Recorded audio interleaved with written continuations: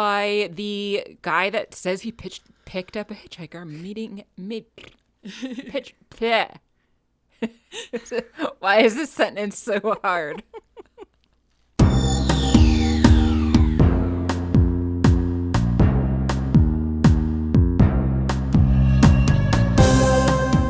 Welcome to Stargatesing, a Stargate gazing podcast. I'm your host, Kathy. And I'm your other host, Mary. And each week we discuss an episode of Stargate, beginning with Stargate SG1. Hello. How's it going? How are you? I'm okay. A little sleepy as usual, but Same. Okay. I ate some brownies. Ooh. My brother's been on a brownie making kick. Nice. So he has some caramel ones right now and some peanut butter ones. Oh, that sounds amazing. They're pretty tasty. I had some leftover dinosaur chicken nuggets that we cooked yesterday because, yes, we're childless adults who cook dinosaur chicken nuggets for ourselves, and a protein shake. Nice. Which is way less interesting than any of the things well, the dinosaur nuggets were great. The protein shake is definitely not nearly as interesting as brownies. I did also eat a sausage McMuffin. Nice. Because my brother also went to the grocery store and stopped by McDonald's. Excellent. Yeah. Wow, he went out early, huh? He did. He's a go-getter in the mornings. I did not suspect that. I figured he would be a sleep late person. Oh, no. On weekends, he is definitely up before me. And on weekdays, I don't understand. Shortly after I'm awake, he is awake. I wish I was more of a morning person. It's weird because morning is my favorite time of day, but I still have so much trouble getting to sleep at night and then so much trouble getting up in the morning. Once I'm up, I feel great, but getting out of bed is rough. I hear you. Yeah, I'm with you. I wish I could be more of a morning person. Me too. For so many years, I tried to be like a get up at 5:30 a.m. person, and it just hasn't happened. I was a get up at 5:30 a.m. person because I had to be for work, but I hated it the entire time. It was awful. I'm so sorry. My biggest issue is getting up when it's still dark out. And at 5:30 in the morning, where we are, as you know, for at least half the year, it's still dark out at 5:30. I hear that too. Yeah, it is hard to get up when it's still dark out. Yeah. I mean, there were years when I had to leave for work when it was still dark out, and that was just miserable. Yeah, I believe that. Hated it. Yeah. Thankfully, I don't have to do that anymore. But I do wish I was more of a morning person. Maybe like a happy 6 a.m., 6:30. 6. Yeah, I have to get up at 6:30 to get to work on time. Yeah. Usually. I generally get up about 7 begrudgingly, and then on the weekends I usually sleep until 9. This has been the sleep habits of Mary and Kathy. Yes. Mine are garbage. Mine are not awful, but they're not great either. I never really get quite enough. I definitely stay up too late. Yes, me too. Not always by choice. It's often because I can't sleep. Yes. Me too. But no, I've got coffee, and I went for my run, and I've got my protein shake remnants. I only drank some of it. You've been very productive this morning, too. Uncharacteristically, I would not have gone running probably this early if we weren't recording 2 episodes today. Fair. Yeah. Did you see any mysterious bug creatures while you were out on your run? I did not see any creatures when I was out on my run. It was an oddly creatureless run. Okay. Normally I do at least see like some things, but no weird bug creatures, which is good because if they were just giant things flying around, I'd have probably run faster in the opposite direction. As you should. Yeah. Why do you ask, Kathy? I asked because some people see some bug creatures in this episode of Stargate SG1. Weird. I know. What episode is that? That's what you're talking about. Season 6, episode 13, Sight Unseen. This is episode 123 for any number nerds out there. Woohoo! Indeed. Is that our 123, including the pilot, or is that not counted in the I counting? do not count the pilot in my number counting. Awesome. Since that was the movie and not the show. And what about our Kenny episode? Does not count the Kenny episodes or the episodes that you were not on for. Oh, so that is just you and me together talking about Stargate. Okay. So it would also be Stargate's episode. Cool. Things I probably could know, but chose not to until this very moment. Meh. It's fine. Why would you need to worry about it? I don't know. Doesn't really matter. No, that's okay. Yeah. I can't believe we're halfway through this season. I was thinking that the other day when I was making our halfway through the season outtakes for our Patreon people. I'm like, halfway through already? Is it really time to make another outtakes episode? It sure was. That's crazy. Yeah. By the way, if you're not on Patreon, 2 bonus episodes went out this week. Yeah. You too can get the bonus episodes. Yeah. By being supporters on Patreon. It's like the Kathy doesn't know how to talk extravaganza. Mostly, but there's also some Mary doesn't know how to talk extravaganza and some dog chaos. Good stuff. And there's also some random tangents that were just so long that I actually took them out of the regular episodes because it was too long, and then they end up in those episodes too. Fair. Yeah, so go enjoy that, friends. Mm-hmm. I liked how this scene opened. I thought it was an interesting choice on the director of how they framed the shots and everything. I didn't notice, so please go. Oh, really? Yeah. Okay, well, first of all, I thought that the music was kind of silly, but I liked it, though. Silly in an I like this music, it's cute kind of way, not silly as in this is dumb music kind of way. They have the traditional view of outside the mountain, but then inside, down on, level 23 or whatever it is that they're on, they start off with our close-up of just 2 random people, but we're seeing them through the glass board and they're writing on the glass board. And then one of those 2 people walks away and we see him walk around a corner and he walks behind Hammond and Poulter, who we're seeing from behind. And so we're seeing the gate lit up in the background and we're seeing just the dark outlines of Hammond and Poulter as they're talking about SG1's IDC signal coming in. And so from there, we then get a close-up zoom in on Poulter's hand as he puts it on the palm reader to open the gate. And that was all just done in one shot. I thought it was just interesting, and I thought it was cool. I was not paying close enough attention. I do remember watching Poulter put his hand on the palm reader, but yeah, that's about it. Yeah. Thought it was a nice artistic framing. Cool. Yeah. Do you want to continue with the scene then? Yes, but I'm just drinking coffee. Oh, okay. I was just checking. Hang on, I've only had like half a cup of coffee. Oh, man. You're way behind me. I know. Well, I can't drink too much coffee before I go running because then I'll have to pee and also my tummy will probably be upset. Sorry. Realized like halfway through that I needed more coffee. That's okay. I'm drinking water. All good. The gate opens. The Malp comes through. I thought that was weird because they don't normally come through preceded by the Malp, do they? Or am I don't know. I did say it's nice to see them bring a Malp back. Yeah, right? This one didn't get destroyed or lost or whatever. Yeah. I wonder what their Malp budget is. It's got to be higher than the door budget since it's more I would think complex. So. I don't know that they lose as many Malps as they lose doors, but it's got to be kind of close, though. Yeah, we don't really ever get any kind of count on the Malps. Or... Right. Also, we don't know how many Malps go through only to then never come back again because, like, they're immediately blown up or, like, there's just destroyed... That's true. By something, not like a hostile planet. They're overcome by lava from a volcano as soon as they get there. Or, who knows what happens to the Malps that go to the planets that they decide are not hospitable enough to visit. Which is a good question. We don't know. Yeah, I want to see these line items. Malp budget, door budget. Maybe this is why, thinking ahead to the next episode and then thinking about character in it, why Kinsey had such an issue with the Stargate program. Yes. Because they're spending all this money on Malps.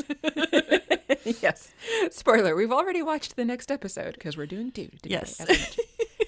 I'm going back to work nights, so can't record with Kathy because I'll be working nights. And then we're having family stay over next weekend and there will be children in the house and it will not be conducive to recording. Because when I say children, I mean a 1-year-old and a 3-year-old. It's going to be noisy in my house for a few days. Which is fine, but just not conducive to recording podcasts. Even less so than the dogs make it.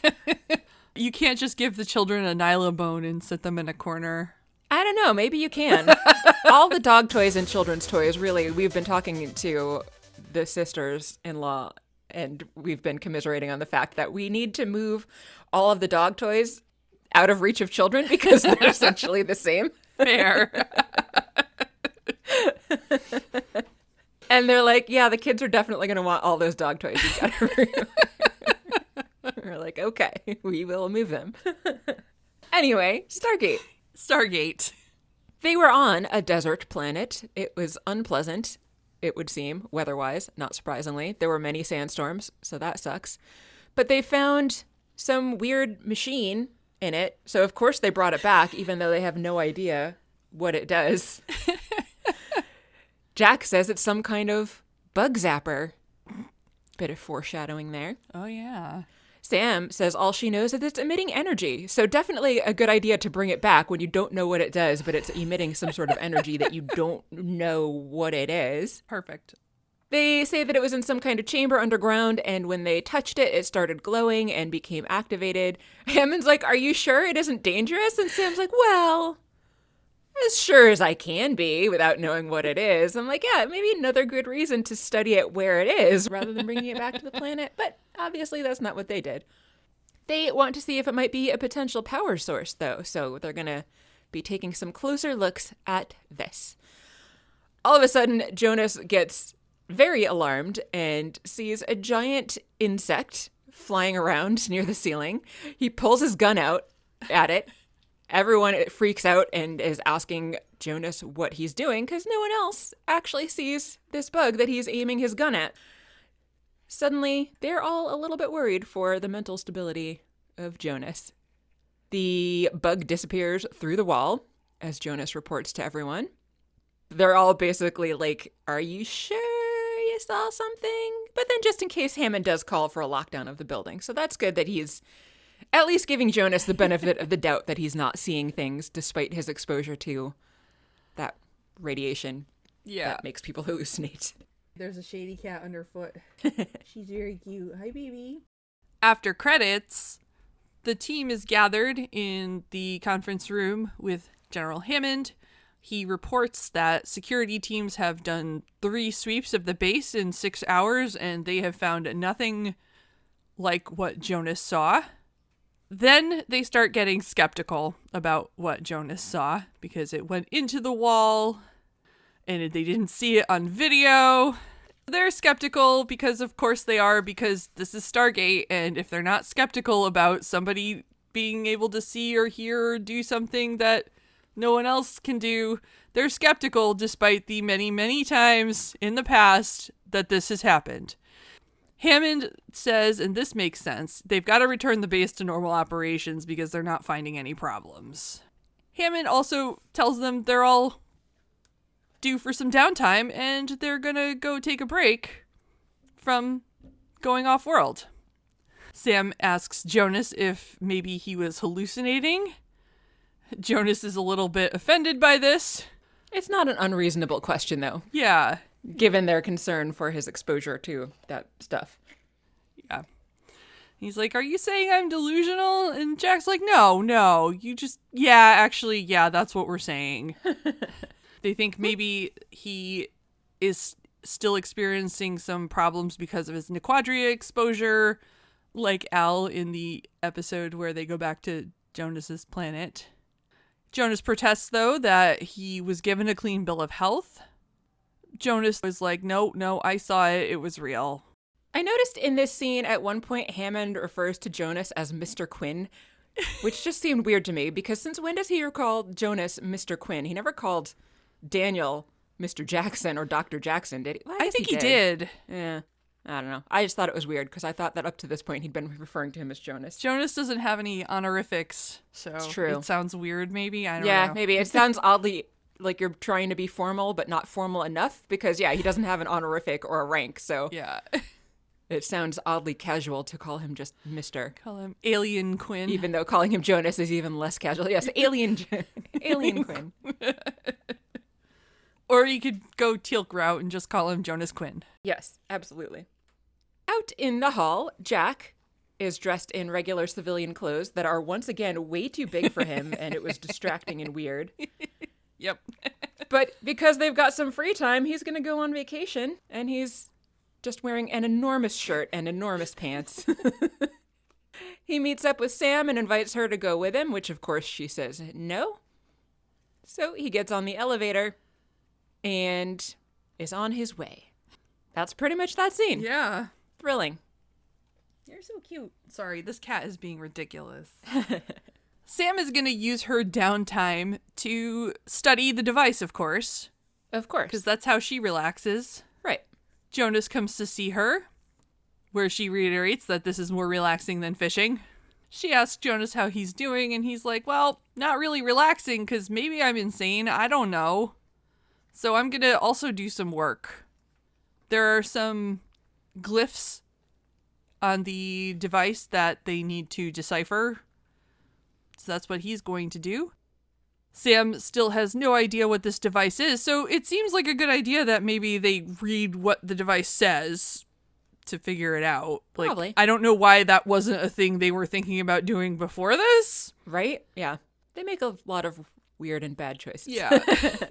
She does reveal this device is emitting some kind of particle, for lack of a better word, she says. Energy patterns. She can't tell what they are or what they're for, but she doesn't know. She doesn't even know enough to know the difference. So maybe the writing will help, you think? Probably. Jonas recognizes the glyphs as a form of the ancients' language. He touches the device as he's getting a closer look, and then we see a big, giant, wormy, blue and yellow caterpillar-y thing walking across the device, which was startling for him. Quite. Yeah. Sam still doesn't see it, though. He looks very alarmed. Yes. And Sam, though, just is like, oh, poor Jonas, you're crazy. And Jonas is like, yeah, I think I'm crazy. Uh-oh. Yep. Time to go see Dr. Fraser. And they are in her office where she just has so many x-rays up all over the wall. And unless these all happen to be of Jonas, then this is a major HIPAA violation. It's her wall art. I am telling you, this is Or what it's her she wall does. art. Yeah. But she says she found nothing wrong with him. She did CAT scans and MRIs and blood work and everything is fine. Jonas is fine. Nothing wrong with him. Physically, anyway, that's all she can definitively say. He's got no signs of stress or fatigue. There is no reason that she can think of or can find that he would be hallucinating. She wishes she had an answer for him. Obviously, Hammond, who's also there, removes Jonas from active duty for the time being until they can figure out what is going on. Wasn't he already removed from active duty since they're all supposed to be on vacation? That's a little bit, yeah. I thought so. Right. Hammond at least gives him permission to keep working on the device with Carter.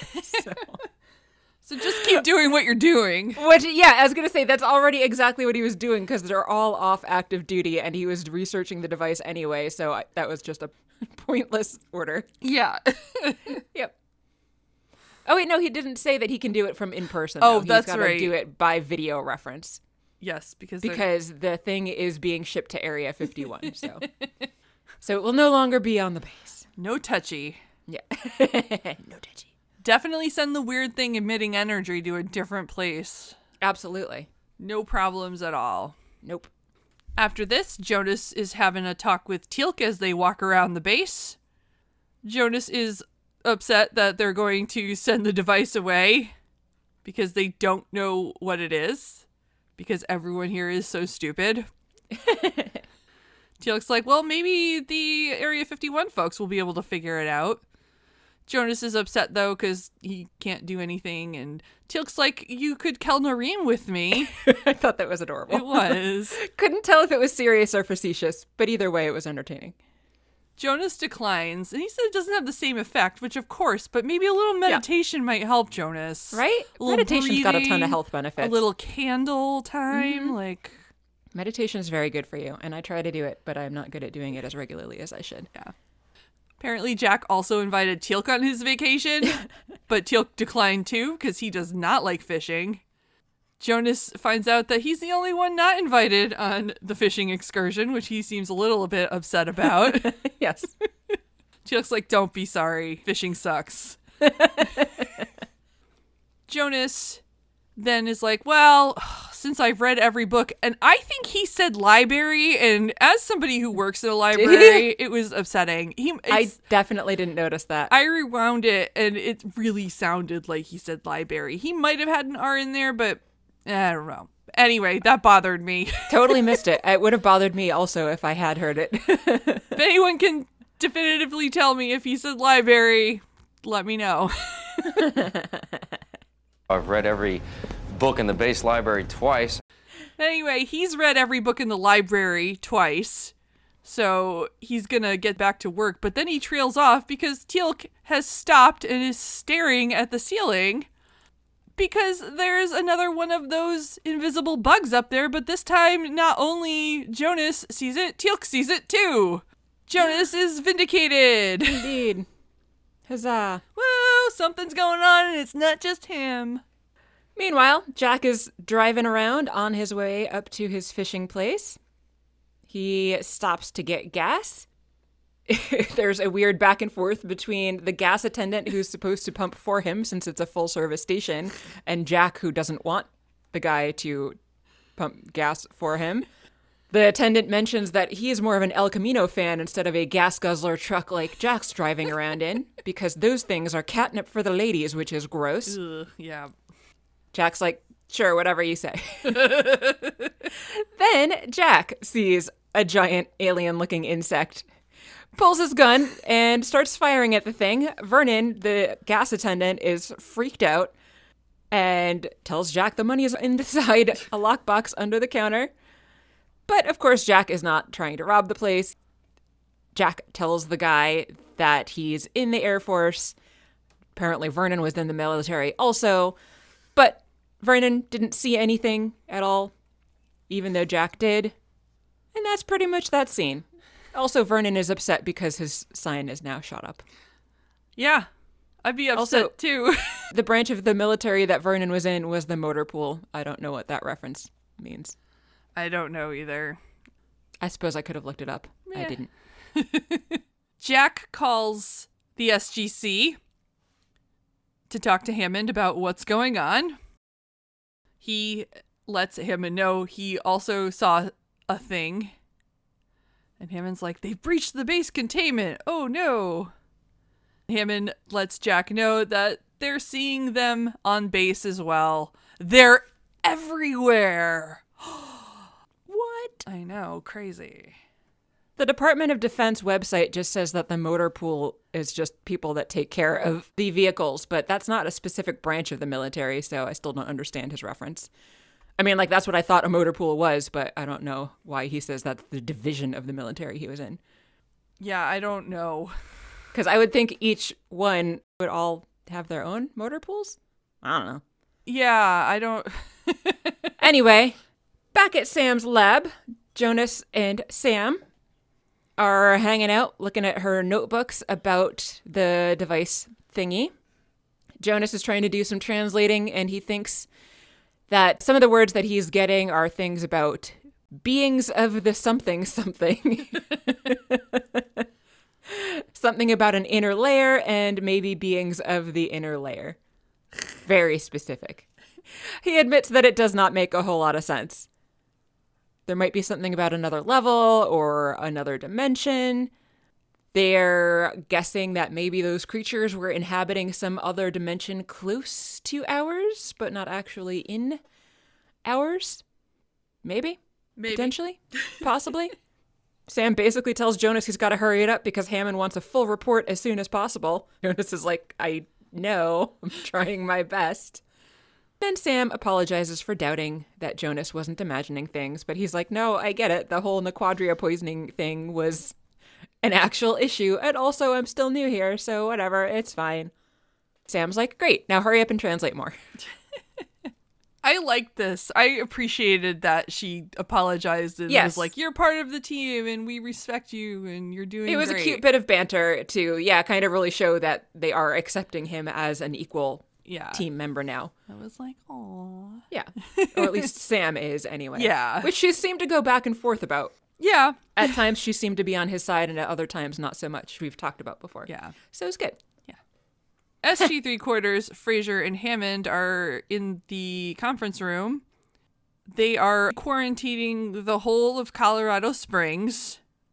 How big is Colorado Springs? That That's seems a good like question, but I don't lot. think it's... I'm looking it up now. So am I. It's a clack off. It is 2001, 2002? I think 2002. 373,681. That seems a good amount of people to like quarantine. a daunting task. Yeah. This was specifically 2002. Okay. I'm sure that nothing went wrong with that process. We all know how well people react to being told not to go anywhere. It's great. Yeah. Yeah. Hammond is hopeful that perhaps these things haven't spread too far. Sam's like, doesn't seem likely that we can contain them. They stopped the device from being sent away, which makes sense because they're quarantining. Jonas thinks he's figured it out, his purpose. He turns on the projector or whatever to show an image of the device with a circle around it. It was a completely pointless visual aid. I missed that somehow. It was so stupid. I was like, you really didn't need that because Sam describes exactly what it's doing. You don't need the visual for it. Yeah. She says it's broadcasting energy particles. Not a thing. Particles have energy, but energy particles are not a thing unless we're talking about photons, in which case it's photons. The only thing that is both acts as energy and a particle. Maybe it's photons. Who knows? Anyway, yeah, so she's got this pointless visual aid while she's telling them exactly what it is. Whatever this particle is, they think that has triggered their ability to see the creatures, and maybe only those who have been exposed are going to develop the ability to see them. A special type of subphoton. That must be it. Okay. Yeah, we'll go with that. Yeah. The different type of photon allows them to see different things. Sure. Yeah. Yeah. As best they can tell, this device was created to observe creatures from a different dimension. That is why they can't do anything about it, because the creatures aren't actually in their world. They also let Hammond know that these creatures didn't come through the Stargate. These are creatures that are on a parallel world on Earth. The creatures themselves pose no threat. However, people freaking the fuck out about them is definitely going to be a problem. Yes. They give some examples of where it might be problematic. I mean, I think just in general, mass panic, but Fraser's exactly. like, oh, a surgeon doing surgery or an air traffic controller and driving a car. And also this could lead to exposure of the Stargate program. Oh, no. Hammond tells them to shut the device off. Sam says they've tried. He tells them to find a way. Or maybe just send it back to the planet they got it from and continue their study there. That is what I was also thinking, yes. Yeah. But of course, that's not what they do. No. And we're in Sam's lab next.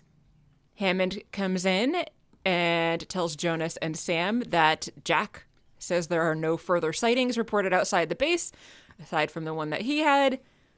The sightings have all been within a 500-meter radius around the device. Most of them, anyway, not all of them. That makes no sense, though, because Jack would obviously be an outlier for that. He's not within 500 meters, wherever the hell he is. Yeah. Which is apparently still in Colorado Springs. Even though Colorado Springs is a city and they were showing like this bucolic little gas station in the middle of nowhere, but whatever. The outskirts of town. Yes. As Jonas and Sam have been studying the thing, they have been more frequently seeing their new friends, as Jonas calls them, which I thought was funny and adorable. But they can't find any types of controls or switches. There are some control crystals in the thing that they're going to try to remove. Why they're doing that last, I don't really know, but... Yeah, pull that plug. Come on. Yeah. And that's basically what Hammond was like, well, what are you waiting for then? Yes, I was wondering that too. Sam says it's because she doesn't know what effect that might have. And he's like, well, just do it anyway, because this is already bad. So she does. Nothing seems to happen except that the thing stops glowing. Sam says she's no longer detecting any particle emissions. And they look around and they do not see any giant alien bugs. Woo! Yeah. Maybe everything's all good, so Sam takes a lunch break. Yeah. She does not opt for Jell-O this time, but grabs some sort of fruit bowl. That's not really the right word. It's like a parfait thing. Yeah. Yeah. She's also, it looks like, maybe got a little bit of cereal or granola with maybe some yogurt cup on her tray. This is important. Food watch is very important, everyone. It is. She also had a banana. She does not have enough protein in her meal, though. I mean, there's some protein in the yogurt, but yogurt has a lot of sugar, so it's not a great source of protein. We get a glimpse of a green bowl in front of Teal'c, which to me looked like salad. This thing says that it was Jell-O, but I didn't actually even see what Teal'c was eating, although I noticed that Jonas looked like he was eating pancakes. That's what my guess was on Jonas as well, because they don't show us his tray, just him shoving food in his mouth as usual. Giant forkfuls of what looked like pancakes and made me want pancakes. Pancakes are great. Yeah. Anyway, they are sitting around enjoying their meals. None of them have seen anything. Teal'c says his Kelnorim was undisturbed. So they're like, great, good job, awesome. Jonas says that Teal'c thinks they should take the device back, and I was like, yes, Teal'c, you are a smart man. Right? Finally, someone mentions that. Sam, though, is like, what? We don't know what it does. We have so much more studying to do. You study it on the planet you got it from. Yeah. Teal'c's like, what's the point of studying it? And she's like, well, the effect was groundbreaking, and maybe when we figure out how to use it, something. And they could study these creatures too. They're just talking about these creatures that they were able to see when suddenly there is a scream and some crashing of dishes. Unfortunately, turning it off did not work. Oops. In the control room. Oh, they have actually credited him as Harriman in this transcript. Nice. Hey, Yeah, Qualter. I didn't even notice that in the opening scene. Did they do that in the opening scene? Hang on, go back. Yeah, they did in the opening scene, and somehow I missed it. Woohoo, Walter! Yay! They didn't say anything about it necessarily in the episode. I haven't watched the closing credits to notice if they change how he's credited, but... I don't know if he's usually credited at the end with a name. He's usually, I think, just Gary Jones in the starting credits without... Yeah. Yeah. But yeah, I don't... Well, I mean, at the end, don't they generally put, like, every name of everyone that's been in the episode? They usually do their randos, like, at least that I've seen. I don't know. Weird. I've never paid attention to the closing credits at all. You'd think I might have, but nope. Yeah, so he gets credited as Harriman, finally. Hammond and Poulter are there monitoring the situation in the control room, the situation being SG3 back on the desert dusty planet where they're trying to return the thing to the ruins where they got it from. They've got an open radio link, and Sam tells them that they're about to enter the antechamber where they found the device. She asks if they're picking anything up, any energy readings or anything weird coming through the wormhole, but Poulter says no. Nothing strange being detected. Hammond's like, great, does that mean everything is fine now? Sam says not necessarily, because there could be residual particle radiation that her instruments aren't detecting, so maybe this will fix the issue, and maybe not. But hopefully, it will. They continue on their way, just walking through this ruin to try to get back to the chamber where they got the device from initially. They're going to shut down the gate. Before SG3 comes back, they're going to shut down the gate to see if that actually makes any kind of difference before they just leave the device there, I guess. Hammond says that he's going to call them back in about an hour. He turns to walk away when all of a sudden Harriman, reacting way more calmly than I would, just quietly says, sir? And we see a giant insect crawling out of his computer towards him. I would be freaking the fuck out, so good for him for just being calm and not abandoning his station. Yeah, that would freak me out. Yeah. At this point, SG3 has returned and they've brought the device back with them. Hammond's like, is that the right idea? Why is he asking this now after the fact? Like, you're the one making the decisions here, Hammond. Why are you second guessing yourself now that they've got it back? Because he didn't have Jack there to tell him exactly what to do. Yeah, that's a good point. Sam, though, is convinced that they're not going to be able to figure out what's going on without it. Since returning the device to the ruins did not fix their problems on Earth, then something else is going on. They need to do something else.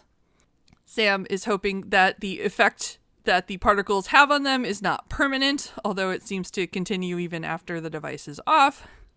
Hammond says that the effect is spreading. People who were not previously affected are now seeing these things too.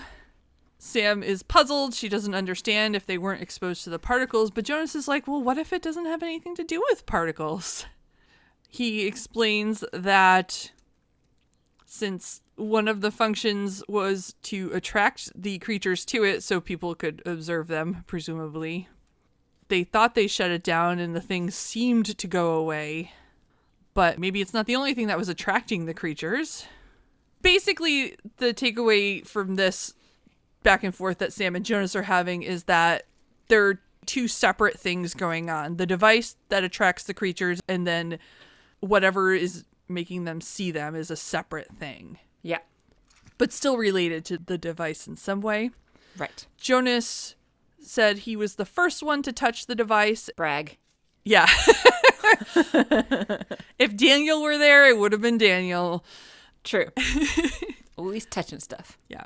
But Jonas was the first one to see the creatures too, and then Teal'c was also the next one to see the creatures and the second person to touch the device. However, though, it's not just people who touch the device that are seeing these bugs. So maybe they can pass this, they call it an electrical charge maybe, from person to person, like a contagion. So Hammond then definitely orders the containment of Colorado Springs at this point and the surrounding area. Good. Okay. Yep. Sounds reasonable and practical and not like a huge thing that would make national news. No, Sam says they need to isolate anyone who may have come in physical contact with any SGC personnel, which seems like it's probably going to be a lot of people. Right? Family, friends. Exactly. Random people at the grocery store. Like, Yep. so many people. Yep. Yeah, because it's been like a few days at this point. It's not like it's only been a few hours. Yeah. Yeah. Yep. What about people that like flew out of Yeah. there or traveled to Yeah. a different city before they realized what was happening and before they locked everything down? Colorado Springs has its own airport, doesn't it? I don't know, does it? I think it does. What airlines fly in and out of Colorado? Yeah, it's got a big hub there. So are they including the airport in their quarantine?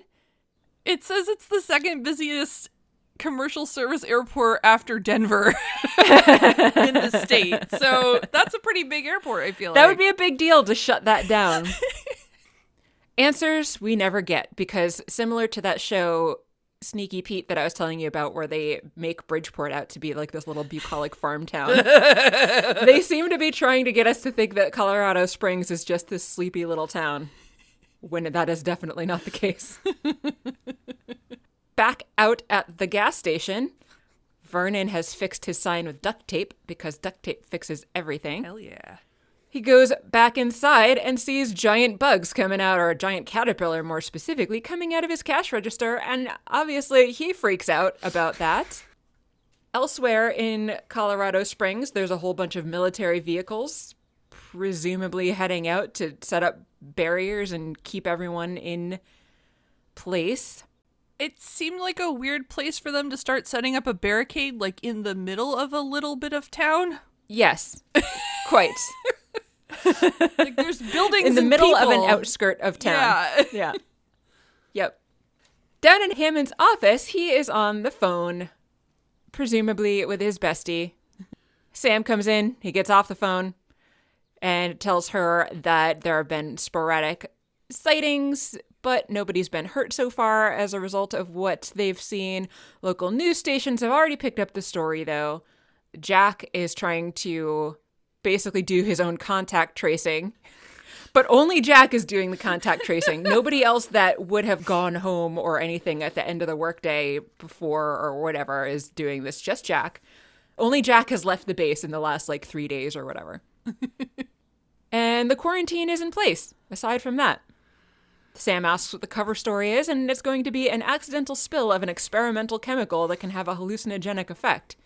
So far, people are buying it, and you can't tell me that they wouldn't be flipping the fuck out if that were the case. Yeah. Like literally rioting in the streets type of flipping out. if you're trying to quarantine a town and tell them that there's a hallucinogenic chemical, people are going to be freaking out and assuming that it's going to be deadly and going to give them cancer, and they're going to want to run away, and they're going to get violent. But apparently, this reality, those things don't happen. No. Everything's fine. Everyone's fine with that. Sure. Yeah. And then Hammond reminds Sam that they need to make sure that the problem is contained to prevent any mass hysteria. Dogs and cats living together. Which would already be happening by this point if it was real life. Hammond's like, we just need to fix this mistake. They both agree on that, apparently. Which is good, Yeah. I guess. Maybe, I don't know, I've never been there. Maybe the folks of Colorado Springs are used to military action happening near them since they're near military base. I don't know. They're like, whatever, the military is up to something again. Maybe. I mean, there are military bases all over Connecticut, and True. I don't think that anybody in Connecticut would be reacting this calmly I don't either. know. I don't live in Groton. Well, we should ask Colin. No, not that Colin lives there, but, you know, Yeah. he has lived in that area and worked Yeah. there. And we should ask Colin what he thinks would happen if they tried to quarantine, like, all of Groton in New London. I don't think that would end well. I used to live in New London myself, and I don't think it would end well. For those not in Connecticut, we have a sub base We do. In Groton. in Groton. Yeah. It is actually one of the largest sub bases in the country. Woo. Yeah. Yeah. Anyway, Yep. Anyway. everyone's fine with their quarantine. Yeah. Totally fine. In the SGC, Sam and Jonas are still working on the device. They're examining the control crystals because it was a cluster of crystals. They're wondering if perhaps the arrangement of the crystals has anything to do with the device and what it does. Obviously, that's Yeah. always the case with any crystal things that they're dealing with. Yeah. So maybe if they move the crystals around, they can change what the device does. Why are they only just now thinking of that? No. Sam says that there are a number of configurations to choose from, and how do we know which one? So they just start doing it at random, which Yeah. is the best way. Which would take forever because there are 7 crystals, and I actually calculated to see how many different combinations there would be, and it's 5,040. Which ChatGPT actually confirmed my math on that because I was like, is this right? Nice. ChatGPT says it's right. ChatGPT, not just for writing stories about Right? spam. Yep. Exactly. It also does some other things, which are not as useful as spam stories, admittedly. It won't speculate on what books people read on the toilet, though. It will not apparently do that either. It's like, seems possible.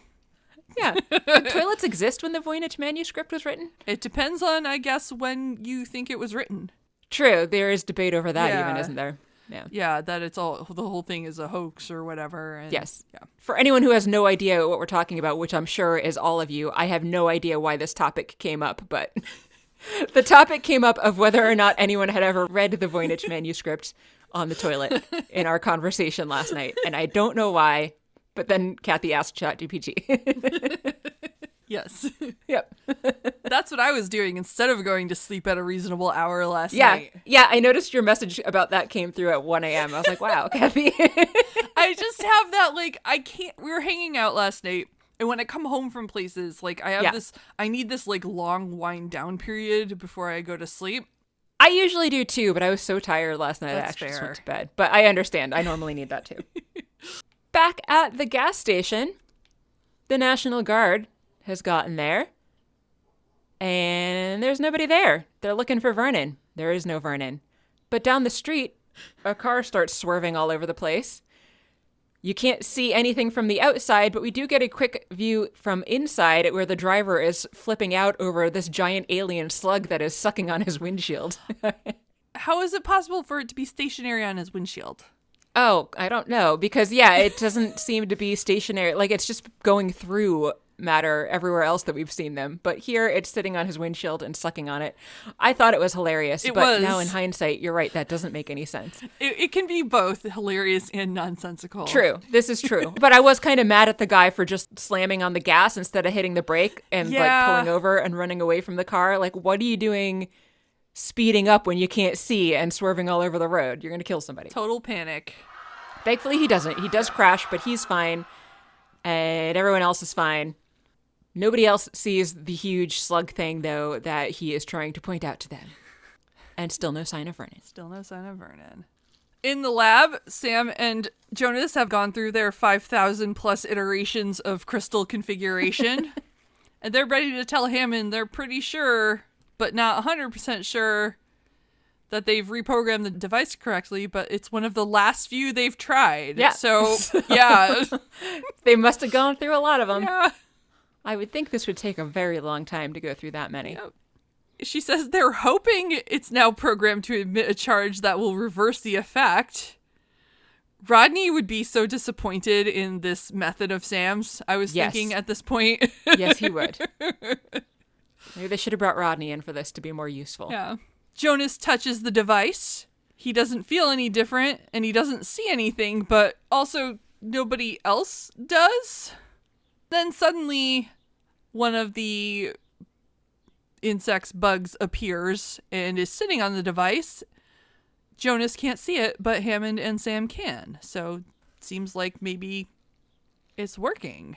Fabulous. Yeah. He then touches Sam, and then she can't see it either anymore.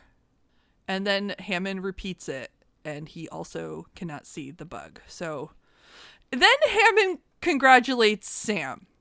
Just Sam. Just Sam. Yep. And I was like, this is why Sam needs to say comforting things to Jonas about his contributions to the team, because he's not getting any credit. Yeah. Seriously. It's so shitty. Yeah.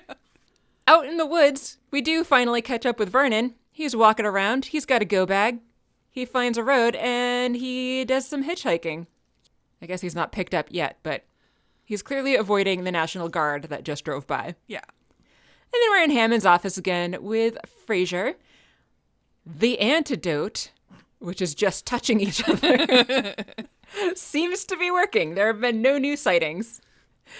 And even the people that were seeing the creatures before are not seeing them now. And Hammond's like, great.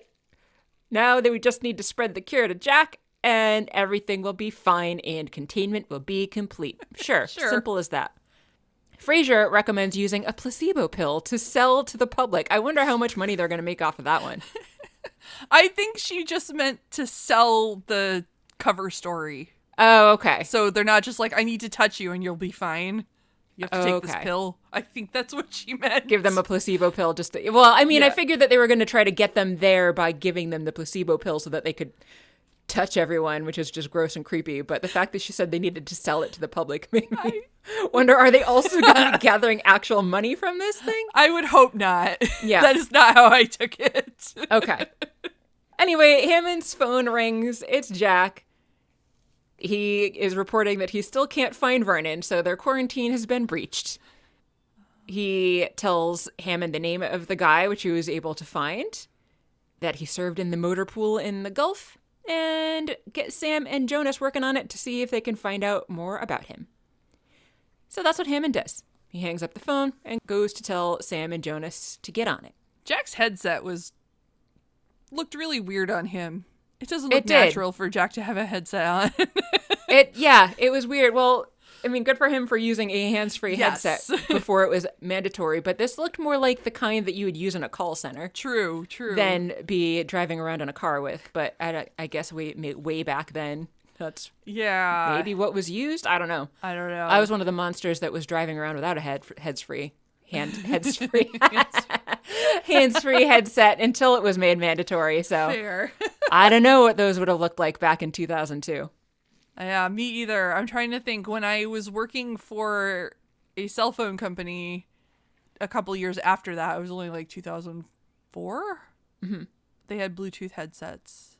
Oh, know. that's fancy. Like a single ear Bluetooth headset. I didn't get one of those, and I worked for a major insurance company, and they didn't give us anything as nice as that. Oh, I mean, I bought it, and then this was like my personal device for my phone for I see. hands-freeness. That was before everyone had wireless headphones, and you looked crazy when you were just walking around talking on your Bluetooth headset because you looked like you were talking to no one. Right. But now everyone does it. Yes. Anyway. Anyway. Vernon gets picked up. Vernon wants the driver to take him as far as he can. The driver says he's picking up a cousin over in Hawthorne County, and Vernon's like, cool with me. Then we hear on the radio a talk about the quarantine of Colorado Springs and the chemical spill. The truck driver guy is like, oh, people are saying they're seeing monsters. And Vernon's like, yeah, crazy. That's it. Yep. They head out. Yep. Vernon's escaping. In Sam's lab, they've been able to find some information about Vernon. He has drained his bank accounts. He's definitely on the run. They have frozen his credit cards, but if he's drained his bank accounts, that's not going to matter. And it's obviously going to be harder to trace him since he's using cash now. And they're like, cool, so he can just vanish then? Jonas doesn't think it would make any sense, though, that he would just try to disappear out of fear of the things that he's seeing. So he thinks that, or really the conclusion that both come to, is that Vernon doesn't buy the cover story and thinks that the military is up to something shadier, which is true. Yes. So they've got to try to basically do a psychological profile on him and also find out if he's got any family in the area to figure out where he might have gone. I hear a puppy. Coconut is outside. My window is open. Oh.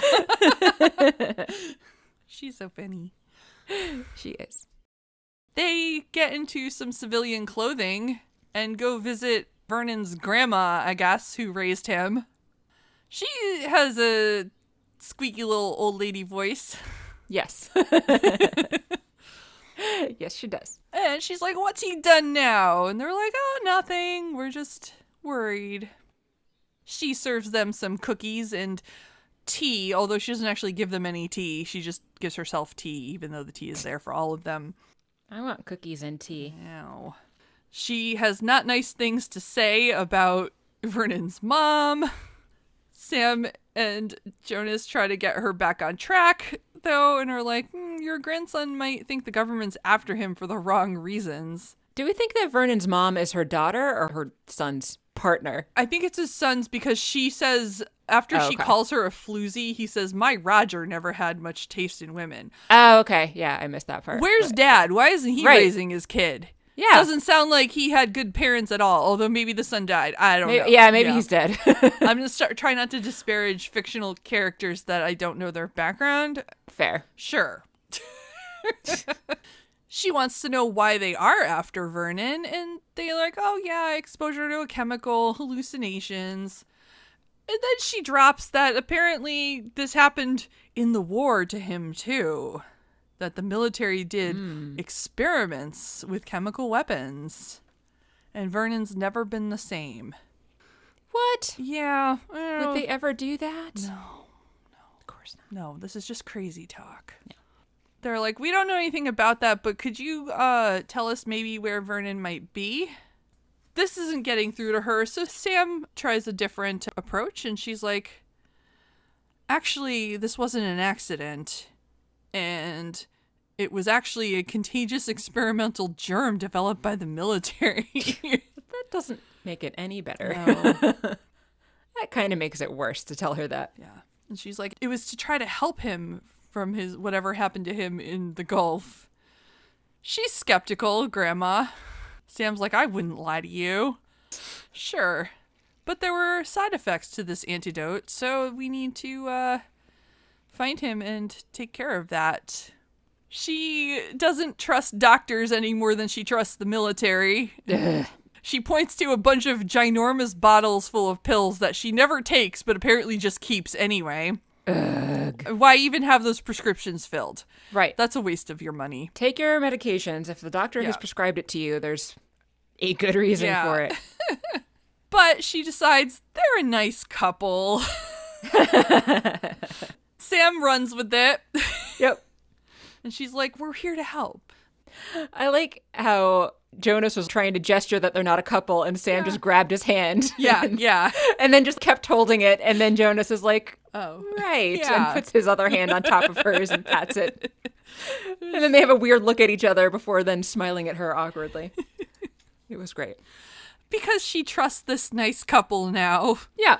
She tells him he's probably off with that Chuck fellow who does probably have a last name, but she doesn't know it. But she does know where he lives. That's something, Yeah. I guess. Yeah. Vernon and his truck driver buddy get to an airport. Vernon is on his way inside. He asks for a one-way ticket to Las Vegas.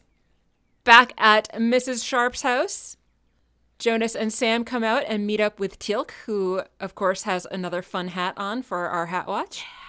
Teal'c tells them that Vernon was sighted at the airport. They got that information from the guy who picked up a hitchhiker that meets Vernon's description. So Sam calls Jack, and Jack's going to head to the airport.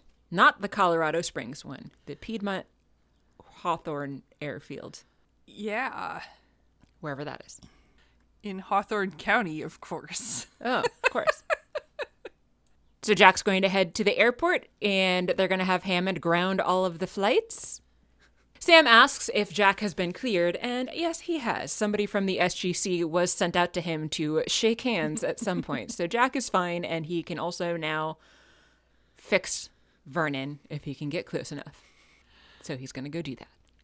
He also tells Carter good job, Yes. but not Jonas. I mean, they're on the phone, but he could have said good job, guys. True. True. I'm just feeling the Jonas hate in this episode. Yeah. Not hate, but The Jonas neglect. yeah. Vernon has gotten his ticket and he's headed toward the terminal. However, all of the flights turn canceled on the display. Everyone's annoyed. Vernon, though, I don't think saw this. We see it. Yeah. And he continues outside because this is one of those airports where you go outside to get on a plane. Yeah. Can I interrupt just because I was distracted by a passenger who was loudly in the foreground complaining that his flight was canceled, and that made me wonder who this guy was that he got this close-up. Who was he? Talking about how his flight was canceled. What did they think of the script? The second act twist is totally clear, That's right. and that really got me curious. Like, this guy has to be somebody, right? But according to IMDb, his name is Jacob Chaos, and this is one of only 3 roles that he's actually credited with the other 2 being a lab coat man in Dark Angel, and then he played a character named Unmason in Dead Like Me, and then that's it. No other bio info or anything. So then I did a Google search of him, of course, which brought up a website called jacobchaos.com that just takes you to a website that has a picture of a glacier that says, "Welcome, I don't know what I'll do with this site. It used to be my business site. Now it is just my personal email domain. I am now using Google Sites to host my site. We'll see how it goes." And this was supposedly last updated on April 15th of this year. Okay. Yeah. So going back to Google, I noticed that there's also a Jacob's Chaos, which according to Facebook is a computer repair business, so not necessarily related to Jacob Chaos. And then there's also a fictional police inspector by that name and a series of books by an author named Shelley Smith. Oh. Yeah. That's my random tangent. Thank you. You're welcome. So still no answer to who that guy is or why he got that role or what he might have been referring to, if anything, with that little bit of monologue. That's really funny. Thank you. You're welcome. Are on the tarmac. Jack and the National Guard arrive. His oddly huge clothing I found particularly distracting here because we get a full body shot of him walking around Yeah. in them. And his pants are so big that he rolls them up into cuffs Yep. at the bottom. And then I also noticed as he was walking through the crowd that he does not swing his arms when he walks. He always either holds them straight at his sides, like throughout this entire series of shots. He's either holding them straight at his sides, or when he does swing them, he swings them forward and back at the same time, like both right and left at the same time, forward and back, instead of alternating in time with how his legs are moving. And it was just oddly weird and distracting to me. The only thing I noticed, I noticed the pant cuffs, yes. But I actually noticed earlier because he was like fixing them while he was at the gas station. But I was like, oh, is he going to run? Because he starts running and I'm like, does he really run? How are his knees? I was just concerned about good question. But he does a little jogging. I don't know. So it seems okay. It's very important. Very. Jack heads outside to find Vernon. Vernon, though, has been informed, as well as the rest of the passengers, that their flight has been canceled and they should turn around and go back. Then he and Jack meet up. Vernon starts to run away, and they chase him into a hangar. Inside the hangar, Jack rightfully puts out that Vernon can't get away because they're in an enclosed building now and it's surrounded by National Guard. Jack introduces himself and says, "Remember me?" Right? With the giant truck, the big walking cliche that I am. He does tell Vernon that the place is surrounded. Vernon's like, "There's monsters everywhere." Jack says, "I know you're seeing things, and this has got to be confusing." Vernon is afraid that Jack is going to kill him, but Jack promises, "Nope, we're not going to kill you." We all know that we can't trust Jack necessarily at this point, though, after what happened in the last episode. He does not kill Vernon, though. He is able to talk him down to get out of the airplane that he's hiding in, and does tell Vernon that their cover story is bogus and that what he's seeing is aliens, although they're not actually aliens. Sam said that they're probably just here naturally. True. And that it's just that now they can see them. Yeah. But after a little bit more convincing, Vernon does believe Jack, comes down out of his plane. Jack says, "We're going to get you the support you need. Everything's going to be fine." And he pats Vernon on the shoulder, and in touching him, he has now cured Vernon. Jack asks Vernon to keep it quiet about the aliens thing, maybe. Maybe don't tell anyone that I told you that. And Vernon's like, "Okay, but wherever it is that you're taking me, there's no pills or needles or anything." And Jack's like, "Nope, no pills or needles, not needed." On their way out of the hangar, Vernon asks Jack what planet the aliens are from, and he's like, "Melmac. They're from a place called Melmac." Vernon says, Isn't that where Alf is from?" Jack pretends that he has no idea what Vernon is talking about. And the episode is over. It is. Kathy, did you like the episode? It was okay. I wasn't super fond of it, mainly because of the beginning where like, "We don't believe you, Jonas, and we're going to do dumb things." And Vernon has some, clearly, even before this happened to him, apparently had some mental health issues that were kind of treated as a joke in the episode. Right. And that was bothersome. And I was like, oh, is anyone going to get him help? Or grandma? I don't know. Right. Yeah, she definitely needs to be taking her pills. Yeah. So the episode was fine. It had its cute moments and its funny moments, and I liked most of it, but some of it I just didn't like. Yeah. That's all really I had to say about it. How about you? Yeah, I liked most of it. I agree that those parts with Vernon being kind of treated like a joke is definitely problematic. And the part with the grandmother talking about how she never takes her pills being kind of portrayed as a joke, that's not funny. Like, that's actually deadly, and it's a thing that people do. And as a health coach, I talk to a lot of people who would tell me they've got this prescription and that prescription, but they never take it. I'm like, you're gonna die, though. Take your medicine. Yeah. So those parts are problematic, but I always love a good episode where there's a non-human alien component to deal with. And I know that, again, the bug things weren't technically aliens, but I just liked that. I liked the idea that there are potentially things that we cannot see that exist. Fair. I like that idea. And, you know, whether that be ghost stories or whether that be extra dimensional beings or whatever, I just like the general story plot line of maybe there are things that exist that we just can't see. And that doesn't mean that they're necessarily supernatural, but they just exist in a different dimension or plane of existence or whatever. I mean, there's like so many different dimensions that it's technically possible. Maybe there's things that exist that we can't see that are still classified as alive, because we don't even really know exactly what life is, to be honest. We have some general guidelines as to what defines it, but we don't know for sure that it is all encompassing and that we're getting all of the life forms that exist with our measly definition of it. So I like that aspect of it. The potential of just completely different life forms existing beyond what we understand life to be is fascinating to me. Yeah. Nice. Yeah. So that's the main reason I like the episode. And then there's also some silly interactions and everything too, which I thought are fun. Yeah. Yeah. So what's next? Next is season 6, episode 14, Smoke and Mirrors. Senator Kinsey suffers an assassination attempt while campaigning for the presidency, and O'Neill is caught on tape leaving the building where the shots were fired. With O'Neill behind bars, Carter, Teal'c, and Jonas must prove his innocence before it's too late. Detailed. Indeed. Also, spoiler for him not being dead. Right? Seriously. Let's see what the TVDB says. Colonel O'Neill is charged with the murder of Senator Kinsey, and the rest of the team must uncover a conspiracy in order to clear his name. See, that was much better. It was much more concise Yes. and less spoilery. Yeah. Anything else on this one? Not that I can think of. Okay.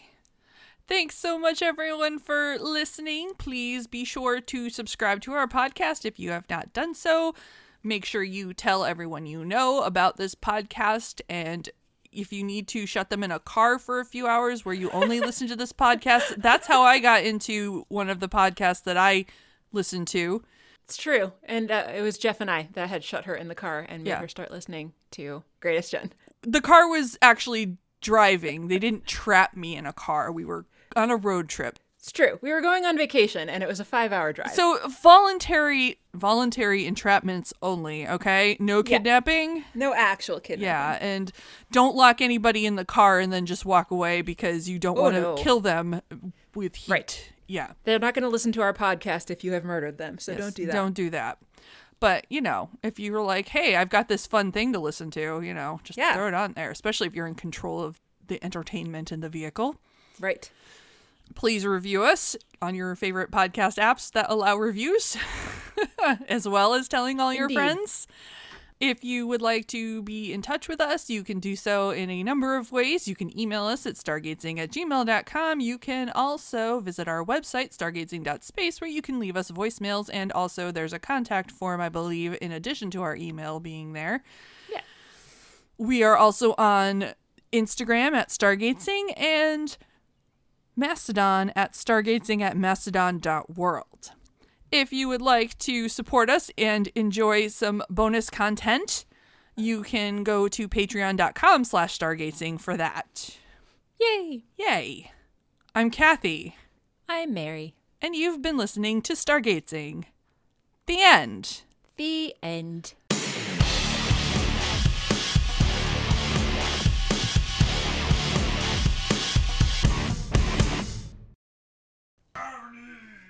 Yeah! Brownies!